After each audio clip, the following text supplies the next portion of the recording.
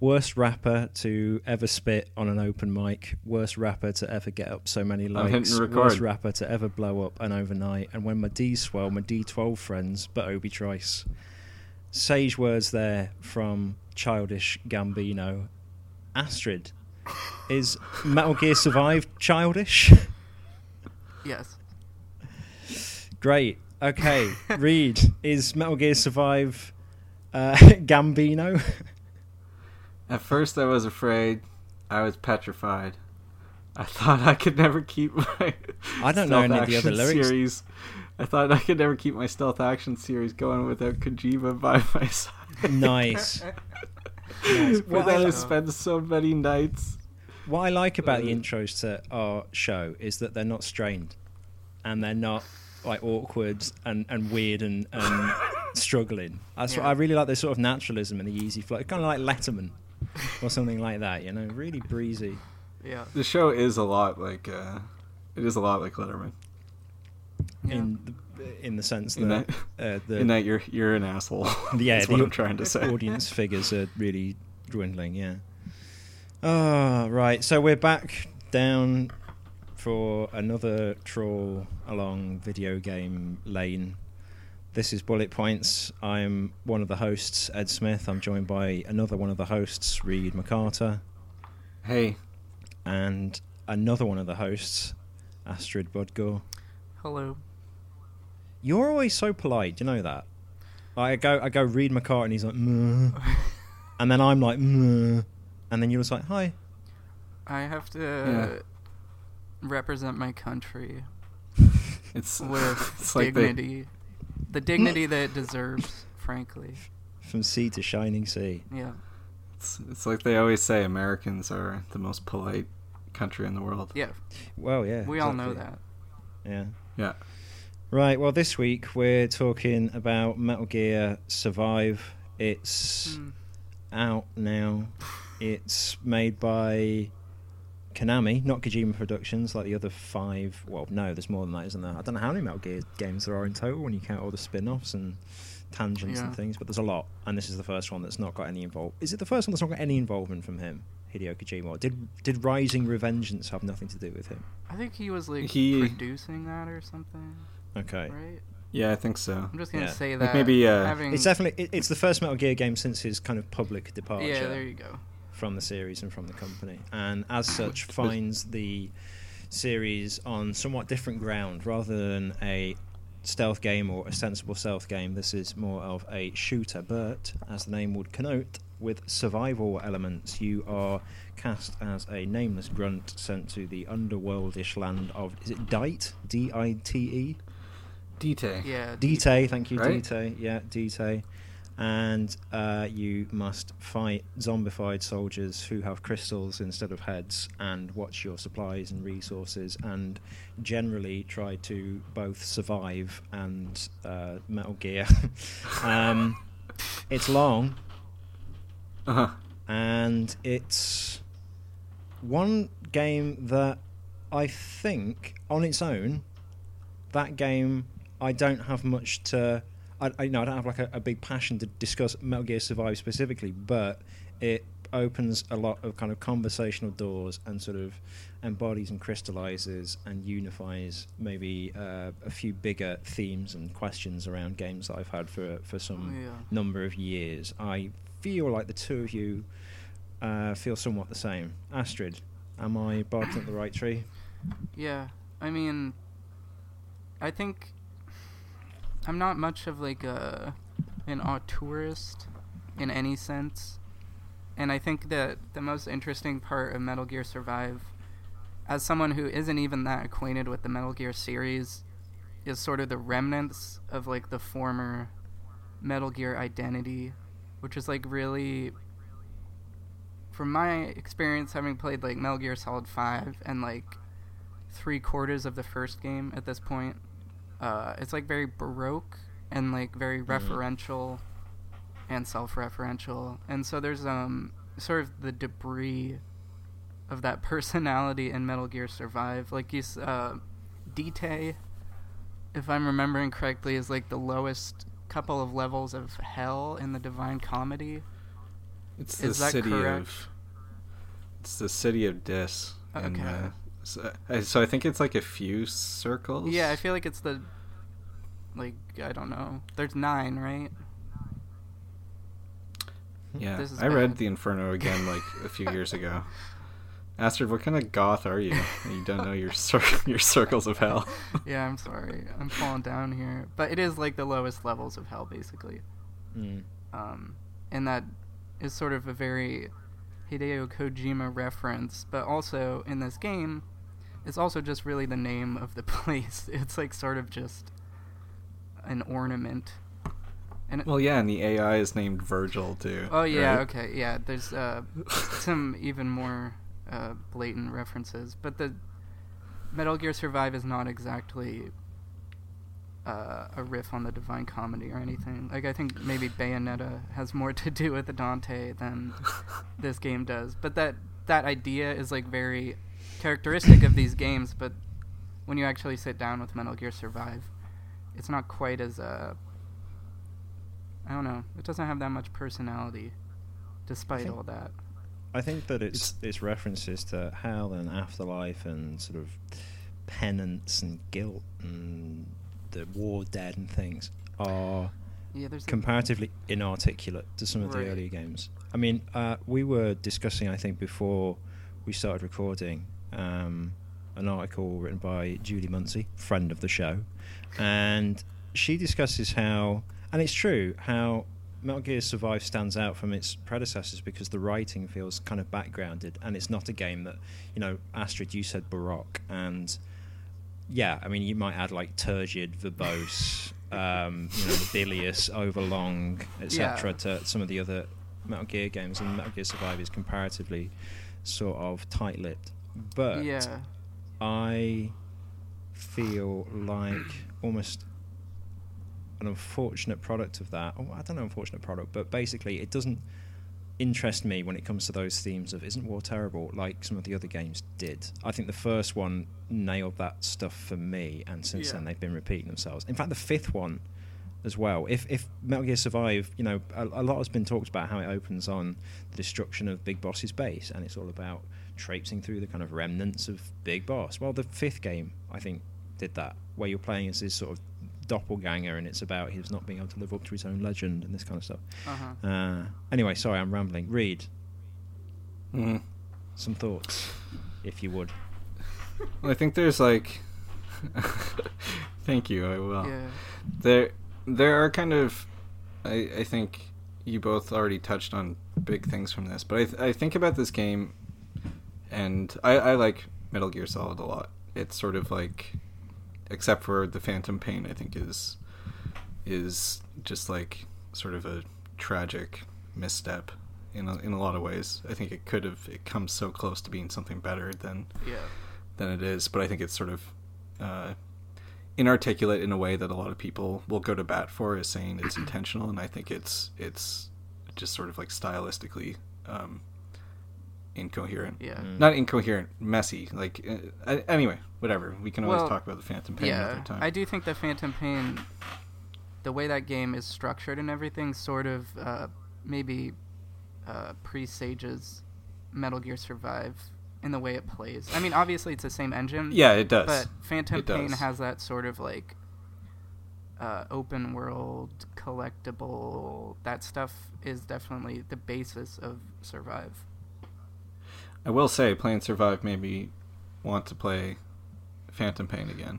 Yeah. Because it's a much better version. It's somehow like a tighter version of this game. Yeah, I even agree. though it's like its flaws somehow appear like, this game in retrospect makes the Phantom Pain look like a fucking masterpiece. Yeah. Anyway, but I think there's sort of like two different ways to look at this game. I think on one hand you can look at it as, the latest Metal Gear game, and I think in that context it's sort of a failure. I think a lot of the stuff almost makes it worse, that kind of stuff you were talking about, Astrid, where it's like the Dante references, and then they're just brought up, but there's nothing to them. They're just there.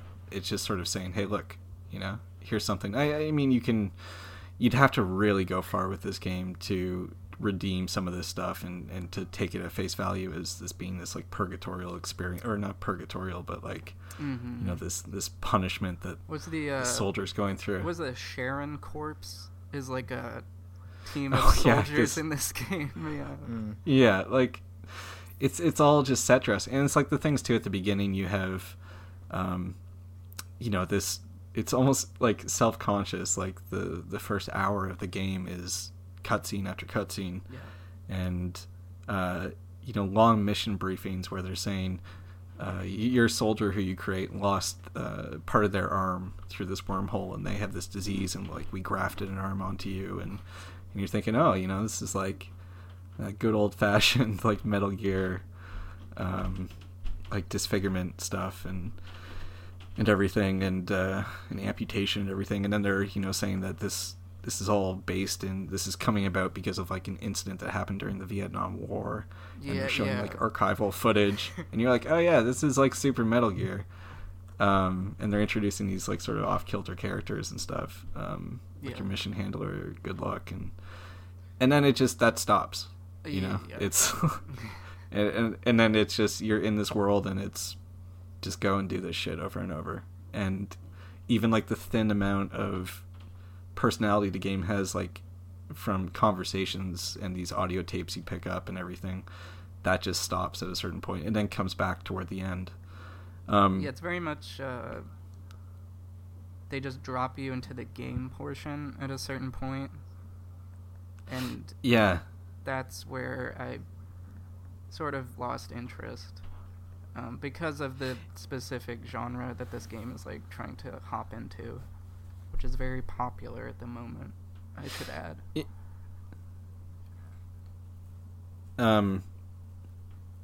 Sorry, you like cut out there for half a second, so I was scared that the survival game stuff I think is not interesting. That was the second thing I was gonna say with that is, so even if you don't look at it as a Metal Gear game and just say, well, how is this thing just as its own thing, divorced from the legacy of these other games, cut away Kojima and all the rest, and it's just not a good game. Like, it feels okay for the first little bit because the controls, I think, are really sort of like snappy, but that doesn't get you super far because they're I think the survival game genre is sort of one of my least favorite, if I was like asked like to like rank types of video games, like the kind where you go collect like 100 different things so you can make like a soup or whatever, is pretty much near the bottom. That stuff was sort of, I think that Zelda game for the Switch makes it feel like slightly more meaningful, like there's a little personality to it, but it's just never something that interests me. Even in The Last of Us, like collecting all the goodies so you can make something is pretty pointless. Like, it's something you're always going to make, so they make you go through this extra step to make it. That just feels like totally extraneous. I'm going to lead us on a bit of a goose chase here, because I'm curious as to why, or postulating why survival games and survival mechanics have swelled in popularity and in critical favour and commercial favour over the past few years. I'm really intrigued by them, because I'm like you, Astrid. I find them tedious, and I find them they're sort of antithetical to me, survival mechanics, because I mean even that term is oxymoronic, survival mechanics. The idea that something that's supposed to be visceral and emotive and sort of experiential and dialed back and raw is being measured by numbers and very sort of hard quantity and bars and gauges and meters and things. It's the first instance of it I can remember that was really jarring to me was in DayZ, and it was you got shot and all of a sudden this little bar would appear that you're bleeding, and you had to go and find a patch and put it on to get rid of the sort of bleeding effect. Or maybe even in Metal Gear Solid 3, I remember it being quite novel back then, where you get Yeah. some sort of injury and you'd have to go into the main menu and apply, the right medicines to the right part of your body and things like that. But even then, it felt very sort of rigid and inhuman, and more like you were kind of maintaining a machine as opposed to doing something that involved physical pain or concern or trauma in the way that the word survival perhaps connotes. And I'm curious as to why. I mean, my hypothesis, and it's kind of pejorative and unfair and too general, but is essentially that it's a way, not a way, that makes it sound a little too conscious, but it lends games, or these particular games, it lends them a kind of realistic credibility. It's like this is a down and dirty, and we're really dealing with humanity, kind of face value sort of game. We're not sugarcoating it, and we're kind of documentarian and true. I think that's the key thing about survival mechanics, or one of the things that they're trying to get to, is this sense of authenticity and truth, not just in the sense of physical actions, but in it extends out to the characters. We're going to show you characters who bleed, i.e. they're more human. We're going to show you a world that's cruel, i.e. like our own reality, and so on and so on. I think that's one of the reasons that survival mechanics have sort of proliferated, is because there's a general push among video games or video game culture. Again, I'm generalizing, but there's a general push towards we want to be more truthful, we want to be more authentic, we want to represent more what's actually going on out there. And I think survival mechanics sort of do that vicariously. That's my quite long spiel. I think that's fair. I think that's the impetus behind like games like what is it, the Tomb Raider reboot and The Last of Us and Far Cry, where they sort of like graft mechanics from this genre onto a third person or first person shooter, and it sort of gives it that halfway sort of straddling between the two, where you're like in Tomb Raider you're never really surviving, you're sort of just picking shit up, but it feels very similar. Like I think the overall popularity is probably, I've never actually played Minecraft, but Minecraft is a survival game, right? Yeah, to a greater or lesser extent, yeah. It can certainly be played like that. Yeah, and sort of I feel like the common thread between these kinds of games is like the resource gathering and the resource hoarding and the managing that stuff, which I don't know, that's just not compelling to me. I think that game, The Long Dark, is like one of the more successful survival games because it has like a really strong sense of place. Obviously, it's very set in like the, I think, Canadian wilderness, maybe. The Canadian wilderness. Yeah, Reed knows all about this. That's why he's broadcasting from right now. Just there's Toronto, Montreal, and then just wilderness.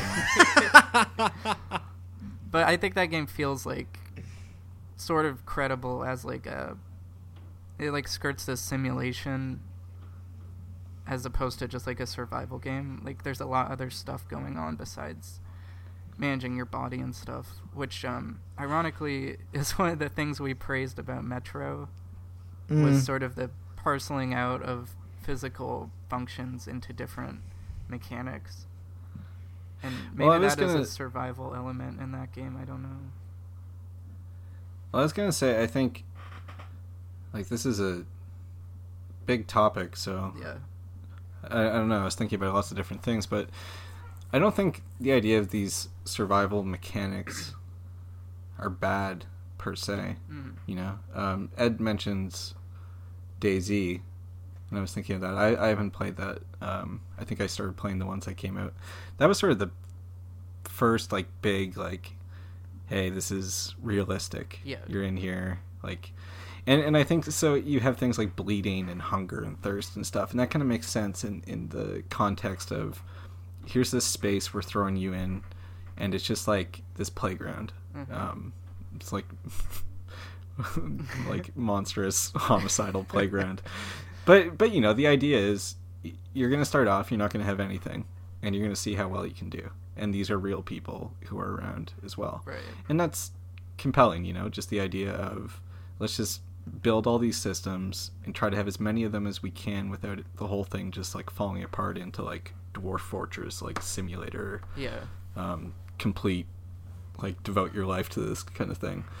And that's kind of interesting, right? And then it got oversaturated with all those games. Like, there was a period of time where, I think it was especially on PC stuff, where it was just constant. It was just like, here's another game, a survival game, like, one after the other after the other. Yeah.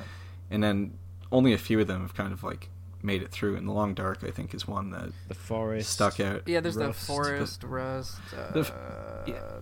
Don't Starve, obviously, Terraria. Mm-hmm. Yeah. There's probably one called like Survivia. I was just gonna say there's a game called How to Survive. That's So- right. Yeah, that's a What's good SEO name. what's 7 Days to Die? Is that another one? That's sounds like it should. I think that's It would be. another survival game. I Anyway, remember there There's was a like zombie thing. Yeah, zombies There was one and where you could, the like- survival mechanics go hand in hand. there's that one with the dinosaurs. Oh, Ark? Ark, yeah. Ark, Apparently, yeah. Ark is huge, and it's like one of those like invisibly huge games where like a ton of people are playing it, but it's not like Yeah, because what it's got critics dinosaurs. are writing about. Yeah, it's not what Well, the because Ivory critics Tower are- is interested in. Yeah, we're Oh, there's- coastal elites. Subnautica. The glare from the neon banking towers next to my Yeah, penthouse condo yeah, don't but- allow me to play survival games.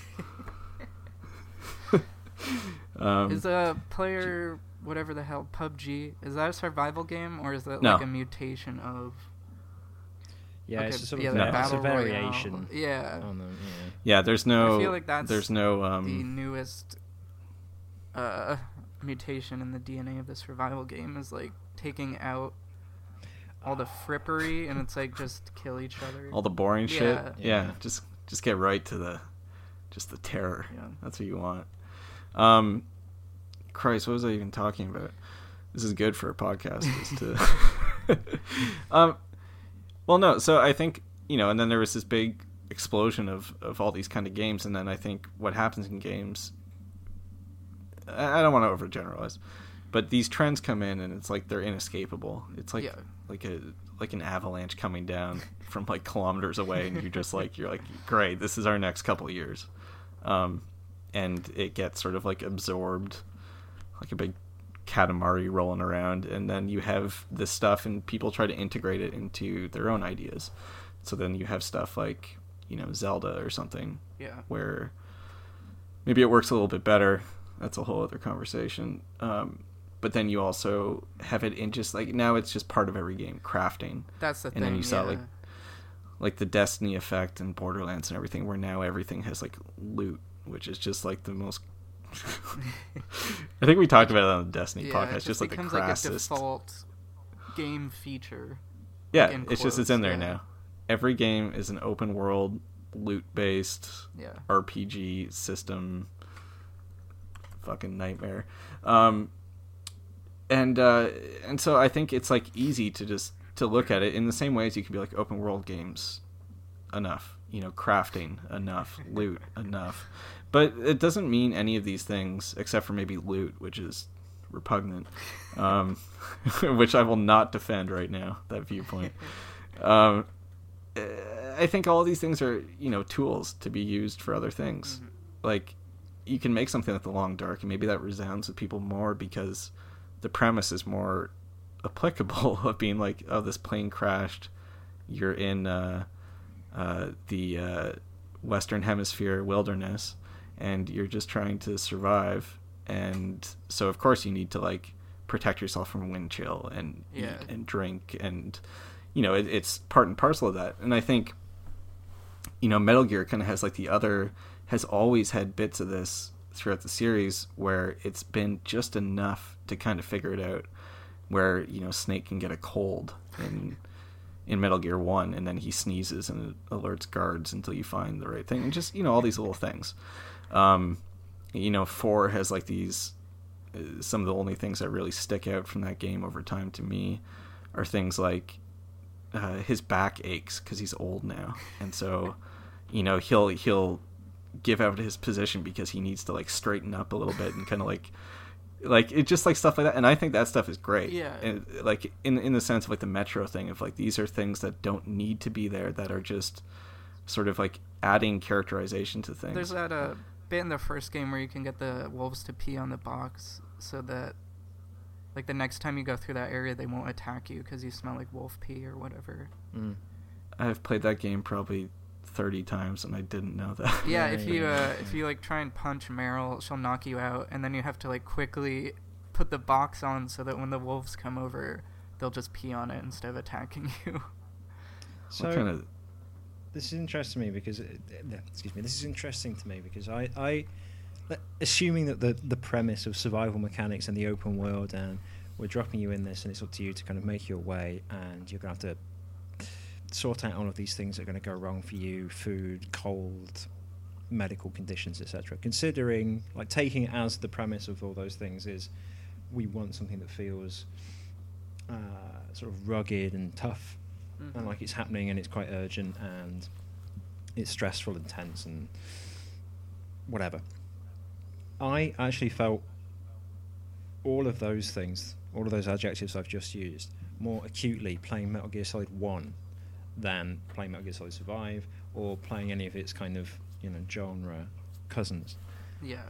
I felt more tense playing Metal Gear Solid 1. I felt more frightened. I felt more cornered. I felt more stressed. I had like a more sort of pressing sense of like vulnerability and Snake as like a human body as opposed to Metal Gear Solid Survive. And I think it's because in Metal Gear Solid 1, all of those things, that list of adjectives, that sense of oppression, that kind of atmosphere, that you're up against it, that you're alone, you're isolated, you're etc., etc., all of those things are expressed, I think, aesthetically, or through music, or through words, or through the way that your characters describe how they're feeling. Whereas in Metal Gear Survive, you've got this mute protagonist, and this goes for games like DayZ. Customizable music too. Yeah, right. Put on your own track. It goes for things like DayZ. It goes for things like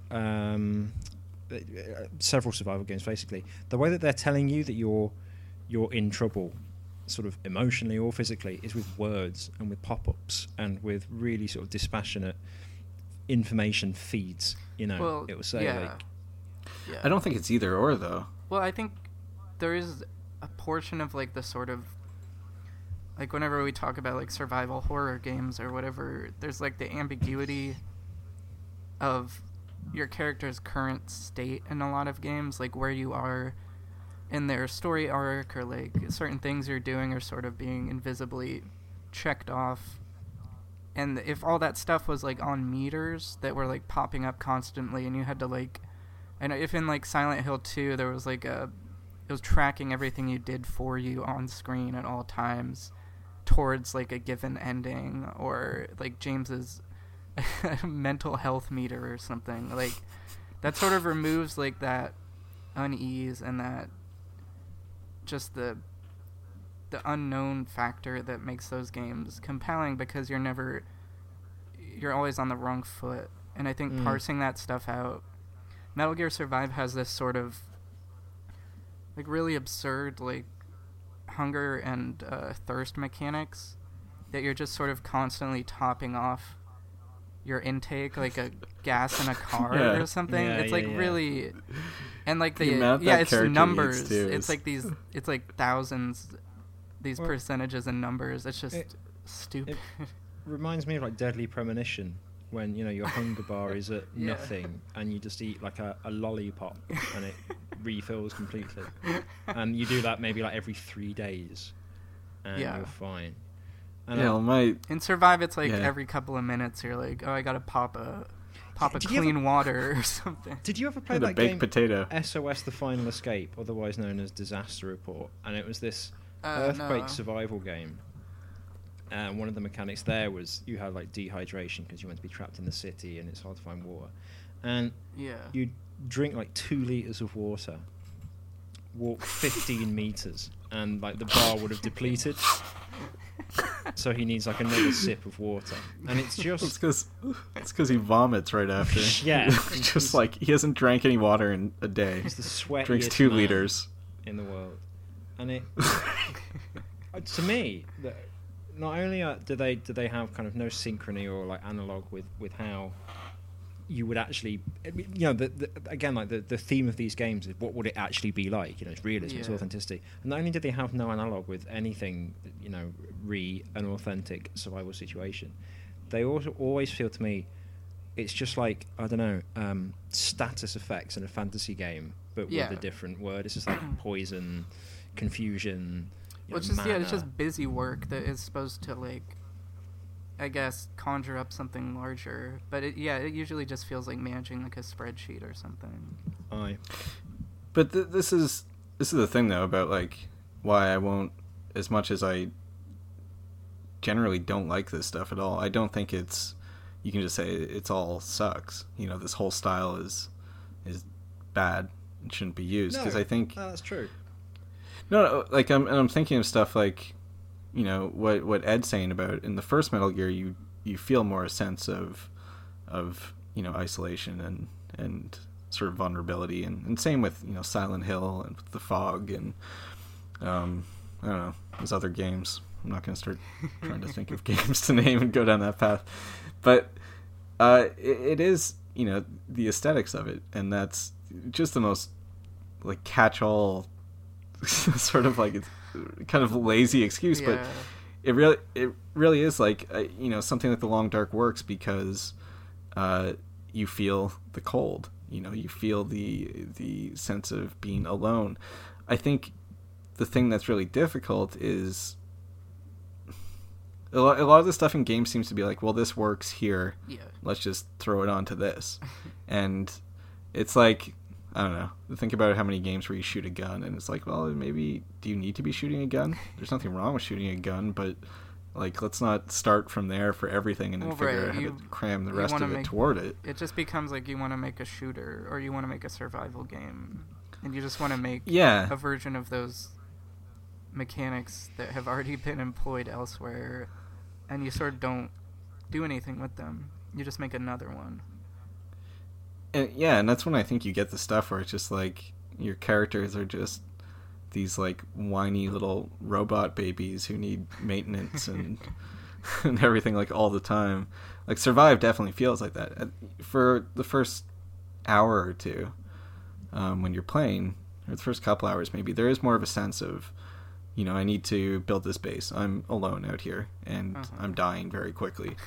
And even though, like, I also didn't really give a shit because I did not care about this character whatsoever, because it was, my dude was just like completely disposable, anti character. Well, he was, but like, not to sidetrack us, but the main character in Survive was quite literally disposable in Metal Gear Solid 5, because that's a game where you're like rating and comparing people that will best fit on your base, and this is I guess ostensibly one of those people. Yeah, which is fine, and actually probably something you could make super interesting if you were willing to engage with it. But this game, it's you just become here's like just this hero, guy who this person who just like makes a shocked face when there's action scenes going around and the other characters are like actually saying like, oh my god, and your character's just like but for the first little bit you do feel like, oh, I need to establish something here. I need to build a campfire so I can not vom every time I drink some water. But then you do that, and then it's just the thing where, oh, okay, now I have to go to this place and get wood and iron so I can make this gun or bullets or arrows or whatever. And it just becomes this thing where there's no purpose to it anymore. Anyway, and it just feels like, well, we're just slapping this on here, and probably with the hopes that people will feel like a compulsive need to keep playing this thing forever. Yeah, I mean, and maybe give us some more money. Those mechanics tend to, I think, become their own justification, and you just get lost in sort of the endless loop of like building things so that you can upgrade your health, so that you can get like a better medical desk, so that you can increase your health. It just becomes like a loop of like not like playing the game because it's like interesting and compelling, but playing the game to just bump those numbers up. And like, I don't know, the base stuff in this game ends up feeling like that to me. That's my other kind of like X-Files lone gunman paranoid conspiracy theory about survival mechanics, is that you know, Reed, you were talking about loot and the idea of loot becoming maybe a little sort of uneasy and a bit sort of, I think like gamers are attuned now to the idea of, you know, being kept in cycles of collecting items and being sort of tied to a game just by endless sort of fetch and retention quests. And I sometimes feel like the survival stuff is exactly the same kind of layout, but because it's with, instead of, you know, gold pieces, it's like water. Because of diamonds, it's wood. You're playing it thinking, this isn't just some fantasy novel video game honey trap FTP bullshit. This is real life. You know, this is genuine. I'm getting like a really sort of one-to-one survival experience here. But it's exactly the same premise. It's exactly the same structure. Those words and those like images make it feel more genuine and more true. But it's still the same. Well, that's like the Destiny thing, right? Where when it came out, it was every gun will be so distinctive and incredible that you're going to want, which, you know, turned out to not be the case, I don't think. Well, maybe to a limited extent, whatever, who cares? But the idea was like, you know, this isn't your fucking nerdy Diablo, you know, you're not picking up a new belt. Yeah. Like you're picking up a new rocket launcher. You know? Meaningful choices for the player. Yeah, these are all super meaningful, and it just becomes my thing has always been ever since I think you know, Diablo 2 or something, which I messed around with, and I think Borderlands was the first one that like I bought and really played, that first one. And at a certain point, I was just like, I don't want to do this. Like I finished the story and I was just like, this, you know, this sucks. Why would I keep doing this? Yeah. I've always had the mentality that like if I can finish a game, like if I know that I should be able to keep going, I'm not going to get into the loop of like, I need this shit to be the best. You know, I need the numbers to go as high as I can get them in this framework. Well, yes.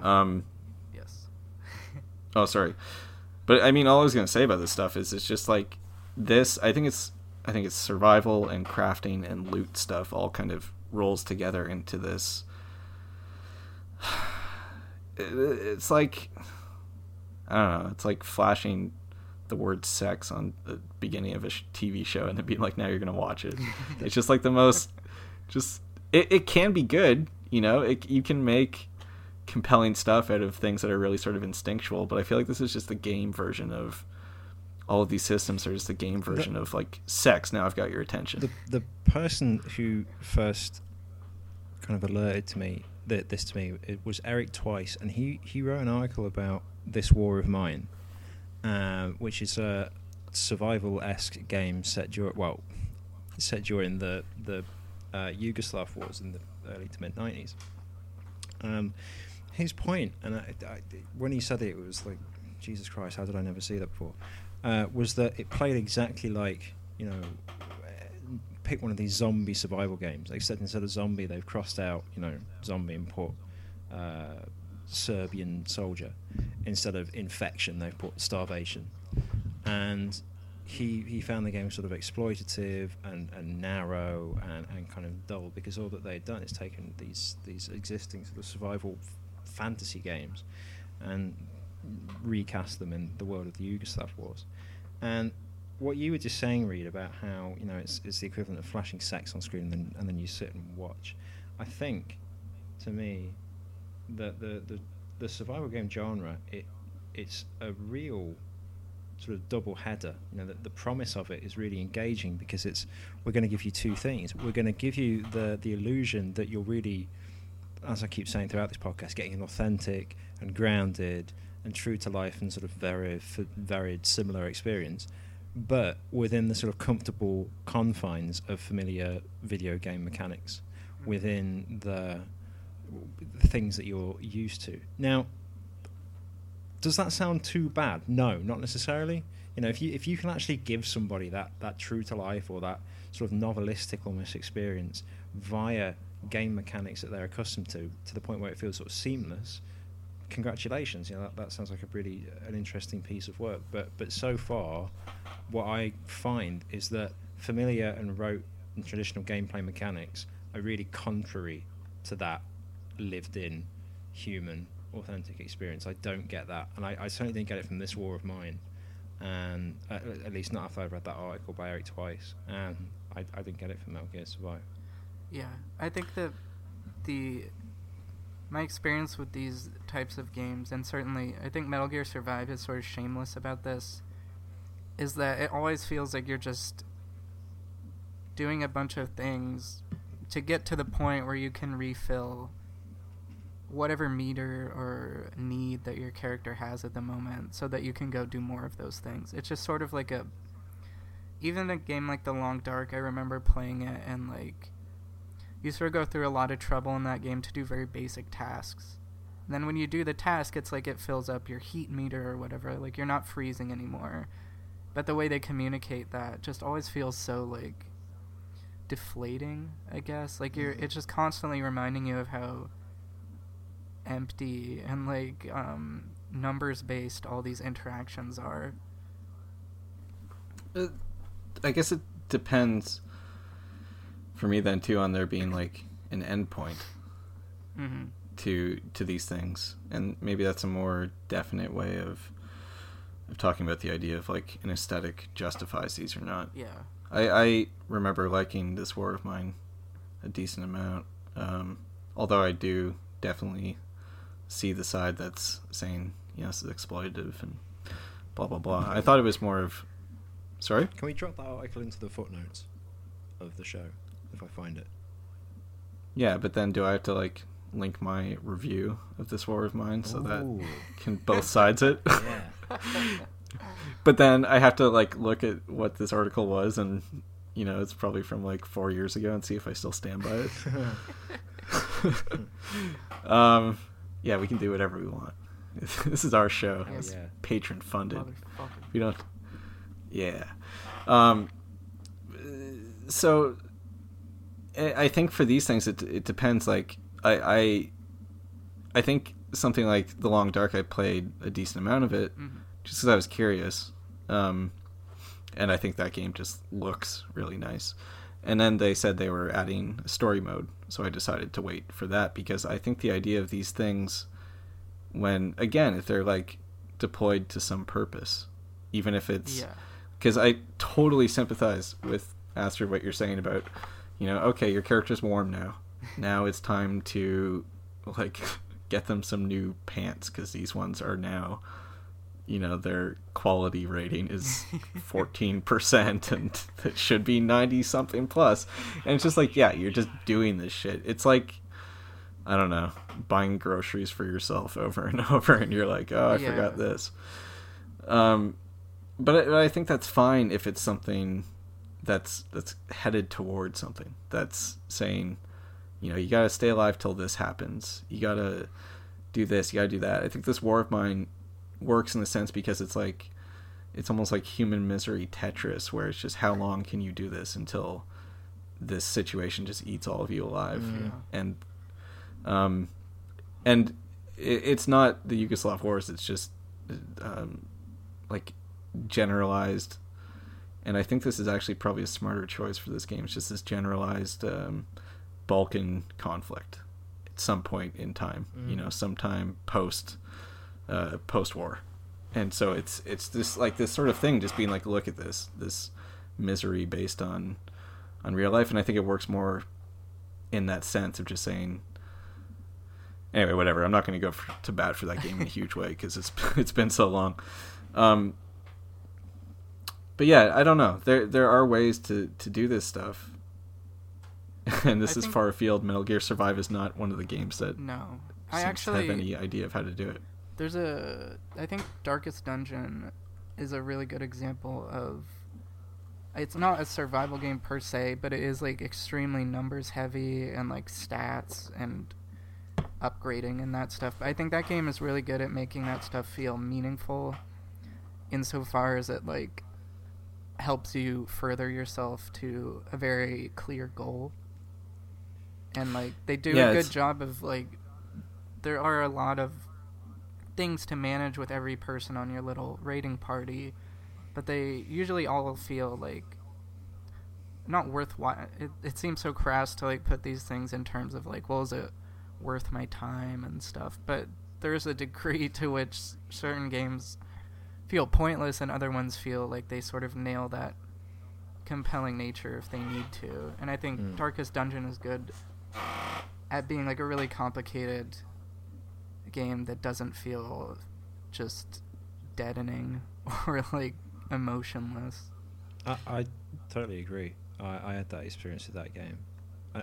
Another one that has a sort of survival-ish element is, and it worked for me, was Dead Rising 2, where periodically you've got to go out and try and find this medicine for your daughter, and if you don't get her this medicine, she's going to turn into a zombie. And it was just the sort of right side of not taking itself too seriously, but still with this quite, there's some sort of, you could sort of interpret that and kind of squint your brain and think of, there's a little satire there, there's a little sort of reference to reality there, and the relationship between the father and the daughter was quite good. You wanted her to be alive, you kind of liked having your daughter around, so when you got the sort of little warning of this no, but seriously, no, it was, she was quite sweet, and their conversations were always like quite entertaining, and you really felt that this dad like cared about his daughter, and the little sort of quests where it was like, time to go and get her medicine, they felt pressing because you sometimes wondered, am I going to find it this time? Yeah. And that was it's a survival element, but it was one of the only survival elements in the game. I mean, you could eat to sort of restore health, and you could craft weapons if you wanted, but it wasn't imperative, and it wasn't sort of, I don't like this word because I think it's overused, but never mind. It wasn't sort of fetishized. It wasn't necessarily a game. Well, no, actually, no. That was a game that was marketed on, look, all the crazy weapons you could make. So I'll take that back. But the stuff with the daughter, I was sold on it. So it's possible. I think it's possible to make this stuff happen. I just want to point out that like I do find these types of mechanics in survival horror games like extremely compelling. Like managing Fiona's panic level in Haunting Ground and her like relationship with the dog, and then Silent Hill 2 or like Fatal Frame 3, they have these sort of like repetitive tasks that you have to like constantly, well obviously constantly because I said repetitive, but things that you always have to do to keep your character in like a state where they can be adequately controlled in some cases. Like if you don't do these things, then you just can't control the character or they'll die and stuff like that. I think maybe I'm just more susceptible to the horror genre in general, which is maybe my bias as a video game critic, but I think they're just, it's always been a fixture of that genre, is like managing all these different things. Well, and managing emotions is maybe like it forces some level of like narrative context, right? And maybe that's an undertapped. I mean, Darkest Dungeon is good about that too, which is like you're trying to keep these people. Obviously, it's a meter or it's something the game is tracking behind the scenes, but the way it's presented to you is like a psychological impact on them. That game is hilarious in the sense of just like, I don't know. I don't think you feel a ton of compassion for those characters. No, you end up becoming like sort of like a monstrous like boss or something. You're like fucking like McNamara doing the stats on like soldiers in World War II and Vietnam, get the best return on the best ROI on human life. God, what was I gonna say? Yeah, and I think a lot of this stuff feels like, and I'll say the same thing too for, I was thinking this at the beginning of the episode, is that just because there's a lot of, I think, sort of shitty and kind of robotic uses of survival stuff in the biggest, broadest term, games also have the habit of being like, this thing was a big trend, everyone got sick of it. You know, everyone loved it, everyone got sick of it, and then it went away, and lessons were not learned in ways that are really well known. Maybe they were learned in very subtle ways. Yeah. But I think this stuff is all stuff that should be maybe like thought of as a step on the road to something. Right. Where I think about when you talk about survival stuff is like managing these spreadsheets that are managing hunger and thirst and, you know, even emotions and everything. And so much of games is a process of like hiding the code underneath everything, right? And trying to like, well, depending on what you look for in a game, some people love just like messing around with systems. I don't think any of us are really on that side of things, but you know, a lot of game stuff is when you think about combat in a game, you know, even if it's not surfacing it, there's points, you know, there's number values that are being affected and all of these million little things, but hopefully you don't have to think about it if it's not surfaced. And maybe there are ways to this is so wishy-washy, but maybe there are ways to employ these things in a less like mechanical, cold, robotic way where you still have the ideas of hunger and thirst and having to build things, and but they're just not like so in your face. Yeah. Did either of you play that? I think it was a Ubisoft game called I Am Alive. Mm-hmm. I never a little bit played it, but I felt like it was sort of a precursor to like the sort of crafting and survival that's in The Last of Us, maybe, where you're like scavenging and that kind of thing. Yeah, but I don't know how successful it was. It's not a very good game, I Am Alive, but it had a few little neat moments. The two that I come back to when it comes to, you know, what you're saying, Reed, is that there's this kind of process of making this stuff work and imparting to the player this sense of survival is incomplete, and it's a shame that games have kind of settled into these genre conventions now. So this is how the survival game works. We give you information in a sort of transmitted and dispassionate and informative way. I go back to one is Lone Survivor, where the way that you know whether your character is hungry is he actually says it, and that just makes a difference to me. If your character sort of hold his stomach and say, "Ah, oh, God, I feel like shit," or "I'm hungry," or "I feel ill," because it bars and meters and menus always feel like a barrier between me and the game world, or like a sort of a level of artifice, a buffer between me and my character. And if the idea of like survival games is to lower that gate and to make it less visible somehow, and to make me feel more kind of involved with what's going on, having him just talk had that effect. And the other one is a PlayStation 2 game, The Getaway, from 2002, and I don't know how successful that was internationally, but in that thing was around. Yeah, okay. So it was made by Team. They were Team Soho then, and then they became Team Bondi, who made Alien 1. It's this kind of Cockney shooter. Oh yeah. Hey Ed. Lock, Stock, and PlayStation 2 Smoking Barrels. Huh? Totally. That is what it should have been called. You're absolutely right. That's what it was released as, actually, in North America. And the way that health works in that game, there was no screen furniture at all. There were no bars on screen. And when you got wounded, you kind of progressively sort of leaned over and he sort of clutched his side and got like blood stains on his clothes and stuff. And to heal yourself, you'd walk up to a wall and just stand still, and and eventually he'd like rest his arm on the wall and just sort of stand there and go like, and take a breath. Now, it was ridiculous because like you get shot in the head and then just go and lean on the wall and like, you know, breathe in for a few minutes and then you'd be fine. But it felt like a kind of stepping stone towards something like less dispassionate and more, you know, sort of physical and tangible and tractable and I don't know. And I wish that, I'd like to see that line of thought maybe pursued a little further. Yeah, they do. Well, and it's... Well, sorry.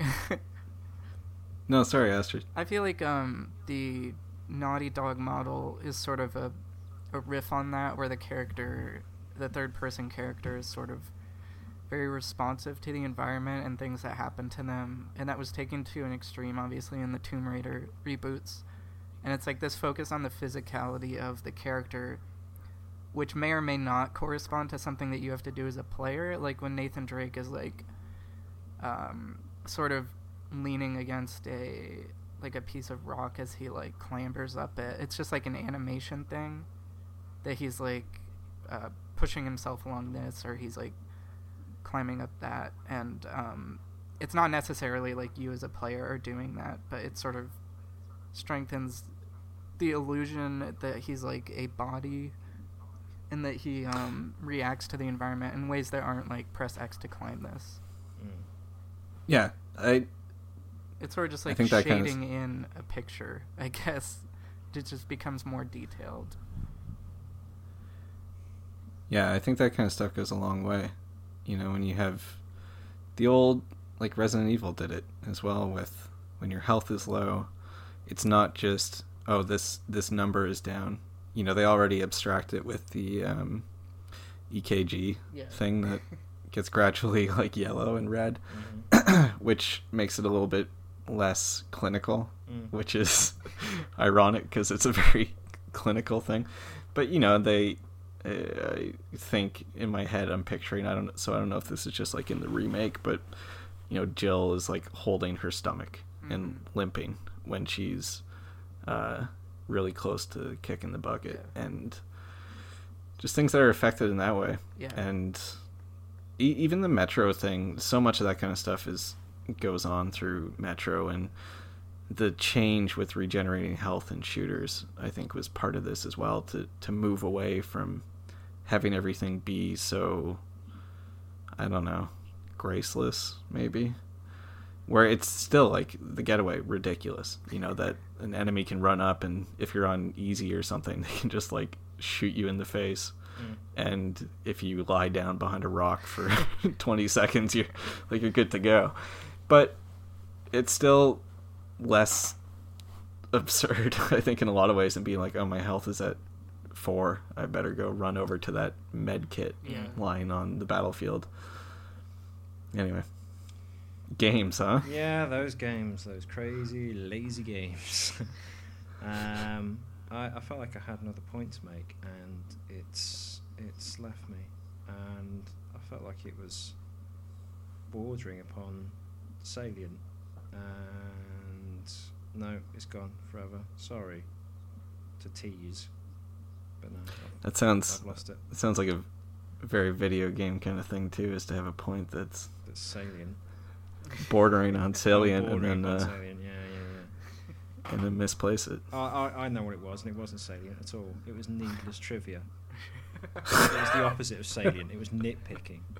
I was just going to say that in the original Resident Evil from 1996, they didn't change their animations when they were wounded. That was only added in Resident Evil 2.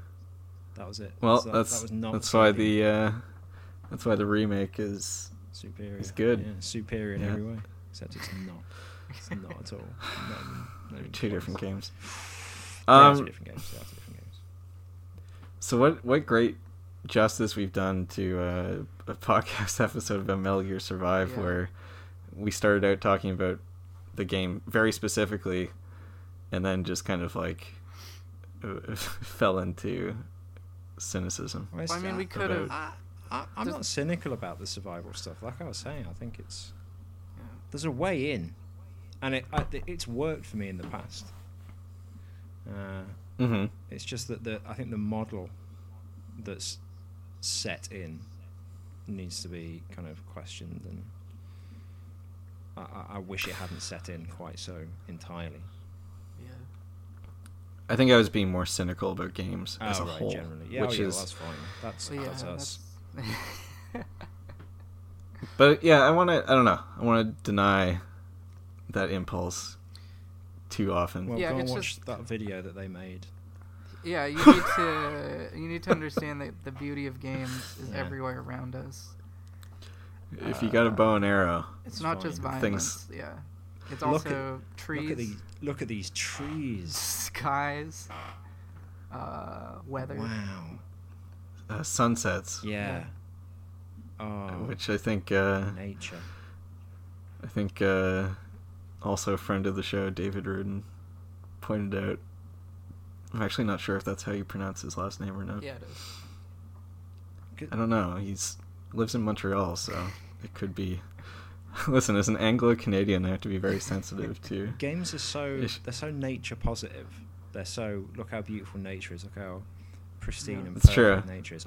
This is why, and this is not flippancy. This is not me doing some sort of annoying white wine pseudo intellectual ironic joke. This is I'd actually really like the Werner Herzog game, because his films are all about how brutalistic nature is, and how nature is like no better or like no more moral than humanity. Yeah. Tokyo Jungle. Yeah. Werner Herzog It's presents Tokyo Jungle 2. Bad Lieutenant. As you can see here in this battle between a corgi and a giraffe, nature is at its most brutal. Yeah, I do think that Humanity has gone. survival games should probably be more mean. Like Tokyo Jungle. I mean, the thing about Metal Gear Survive is that it's always like about just getting more things and like accumulating and consuming, as opposed to like really battling with any elements. It's just about like prioritizing like the thing you need to build, or like whether or not you're about to die of hunger, can you like make it over there and grab that thing first? Like it's sort of a extremely abstracted version of survival. I think if anything about Metal Gear Survive appeals to you other than, Metal Gear Solid Phantom Pain controls and all of that, you should play The Forest, which I last played that. I think I wrote about it when it was, a few months, or pretty soon after it started in early access. So I'm sure it's very different. Yeah, I now. remember playing it really early. But that game was like, if you want a game that's trying to simulate sort of being in this kind of hellish environment where you're just like trying to not die, and you feel very frightened, that game was like, okay, tend to your wounds because you just crashed in a plane, find some water to drink, and then build something to hide in, because these like monster people are going to come and try to murder you as soon as they see you. And it was just like this constant thing of, no, you're not just going to die from being hungry and tired. You're going to die because these people are going to come and like rip you apart. Which, aside from some like super weird thematic overtones about crashing into the jungle. And I feel like that's a game where I distinctly remember them talking about Cannibal Holocaust before they had released it. So that's why I was very interested to see what they came up with. They didn't. Oh yeah, Cannibal Holocaust with no context. They didn't. They didn't come up with Cannibal Holocaust, because Cannibal Holocaust is, I don't know, makes you feel something, and The Forest didn't make you, well, not as strongly as Cannibal Holocaust anyway. And that's not necessarily a bad thing, because Cannibal Holocaust is kind of a shitty, trashy, horrible little film from time to time. Yeah, they maybe push it a little far is some of that stuff. But the real on-screen animal murders yes, in Cannibal Holocaust are not good. They're not good. But it does make you wonder, who are the real real savages? Cannibals? Yeah, I don't know. It's hard to say. It might be the people who killed a monkey on screen, but I'd go. It's probably it's hard them. to tell. Yeah, it's probably those who made money off it. And that's the annoying thing about that film, is that question that, what's his name again? Rodrigo Italian guy, Deodato. right? Anyway, Deodato, thank you. That he tries to use to justify the film. Just, you don't need a whole film to just pose that question. Just put it on the screen in like letters. Who are the real savages? Like us or other people? The end. Anyway, speaking of the end, that brings us to the end of our discussion on Metal Gear Survive and Survive games and games Cannibal Holocaust. generally, and Cannibal Holocaust, which I if you want to spend like 50 hours playing Metal Gear Survive or 90 minutes feeling sick, I go with the feeling sick and go and watch Cannibal Holocaust, because it's got some really, really good bits. Someone gets his dick cut off, and the music's really good. Music is incredible. Oh, is it Goblin? No, it's not Goblin. What's his name? Yeah, he did a lot of that stuff. Riz Ortolani. Yeah. Ortolani, that's it. Yeah. He really. It's like 50% of the movie is that specific track that plays. It's just gut churning. Yeah, the theme tune to Cannibal Holocaust is just wonderful. The theme tune to Cannibal Holocaust, I'd like to have it played at my funeral because it sounds sort of kind of quasi-religious and quite sort of serene and sentimental. And I like the idea that no one in the audience would know. In the audience, do you have an audience at a funeral? Would know that it's from Cannibal Holocaust as they just like lower. It's going to be live streamed on Twitch. Yeah. Anyway, if you enjoyed this show, you can go to bulletpointsmonthly.com to read articles on Metal Gear Survive, as well as other games, including Wolfenstein 2, Metro, and Ghost Recon Wildlands. And if you like the show and the website, you can go to patreon.com/bulletpoints to donate some money to our little operation. I would like to say a large thank you to everyone who currently donates to the Bullet Points Patreon, because you help us to keep this going, and we quite like doing it, don't we, everyone? Yeah. Wow. Yeah. No, we do. Of course. Just gotta take my headphones off there because of the volume of that enthusiasm. Oh God, tinnitus. Oh. No, dude, I love doing this thing. Whenever there aren't like headaches with just keeping things going, it's very fun to write the articles and edit the articles and talk on the podcast and all those different actions that we take as bullet points editors. Yeah. Write the show notes, email people, answer emails, post it to SoundCloud. It's all really good. Set the SoundCloud from private to public. Tweet it again. To go log into the other one. There was one. I want to mention this before we close out. There's actually a game that's not a survival game, but it does, I think, a really incredible job of melding like survival-esque mechanics as far as like you're in a space that is like very defined and you can do things to like occupy your time and keep yourself healthy. Is with Those We Love Alive by Porpentine.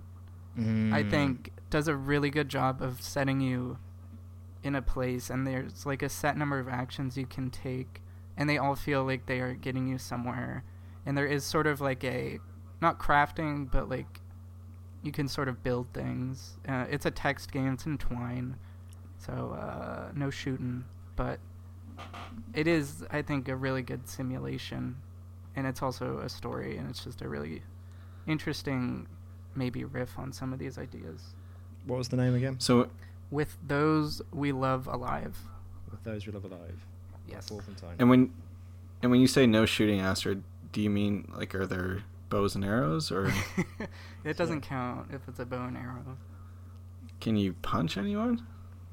Actually, I think you might be using hormones during the game, so you're shooting up with hormones. So, yeah. I haven't played that one though. Oh, you haven't? I thought you had. No. Oh, it's really played, good. I don't know how I think it's even better. I love the than name of that one. Howling Dogs. I think it's like one of her best games. I would go with Dark Souls, which isn't a conventional survival game, but has that deep atmosphere of, you know, you're up against the elements and it's just you and you're isolated. And yeah, play Dark Souls, but play offline. If you play Dark Souls online, you're a mug. It's meant to be offline. You're meant to be on your own. You're meant to feel trapped. No, it's not. Yeah, it is. You're meant to play what they it ruins it. You're meant to be just. You're the one, and it's like a religious pilgrimage, and it's epochal. Yeah. Yeah, but it ruins that sort of epochal, biblical tone if there's like eight of you running around. Anyway, this is like when someone tells you have to listen to the album on vinyl with like headphones from like a tube amp. Like, if you're going to listen to Dark Side of the Moon, watch Wizard of Oz at the same time, right? That's how you do it. I was going to say, like, if you watch Star Wars, you need to watch it in the actual big order. Screen, big screen or bus, actual order. That's how you do it. Oy vey. I'd also Yeah. go for Alien Isolation, because I think that also has that. Oh my god, yeah. I'm really Damn up it. against it. Vibe. These are all good suggestions. These are In good. in the Yeah. last 3 minutes of the podcast. Yeah. The positivity So if you- comes through. So if you haven't heard of Dark Souls, that's it's Dark Souls. How you spelling that, Reed? Dark. That's with a D, an A, an R, and a K. that's- Yeah. K, no funny business, and Souls, no Z. It's with an S at the end. Brilliant. Okay, that's dark. Let me just get that down. Souls. Lovely. And that's on the PlayStation. Oh, it's on everything. It's a PlayStation, Xbox, personal computer. Uh-huh. I believe it's being remastered. Thank you From Software for the sponsorship. Rightio. That's us for another episode. I think our next episode is it secret? No, it's not really secret, is it? It's a surprise episode. It's a treat episode. Is it decided No, it's- on? I don't even... Yeah, don't say anything because okay, it's okay. What are we doing There's a next lot of different- month, though? Like, what's our next Next month. potential- What if we get screwed? By Yeah, that's Yeah. also kind of still up in the air. You know, we're still waiting for that particular ball to land. We'll be back with something. There will be further coverage of video games on Bullet Points, is what I can promise. Yeah. Okay. So until then, I am Ed Smith. Reed, Reed McCarter. you are, aren't you? Yeah, Twitter, blah blah blah. I'll put it in the show notes. Yeah. don't worry. The most important one is to go and follow the show at Bullet Points VG, Yeah. and you'll see us knocking around there, including Astrid. Yeah. Yeah, I'm on Twitter. Do we put our handles in the show notes and stuff? Because let's do that. I feel like everyone who is listening probably follows us on the Twitter service already. Well, if they're not, they shouldn't be listening. Yeah, quite. How about that? Yeah. Hey, you hear that, Grandma? Modernize. If you're not taking in our content wherever it appears. Then you're not Then having you're any nobody. of it. Okay, so until next time, I hope everyone survives. That's it. That's my closing joke. Goodbye.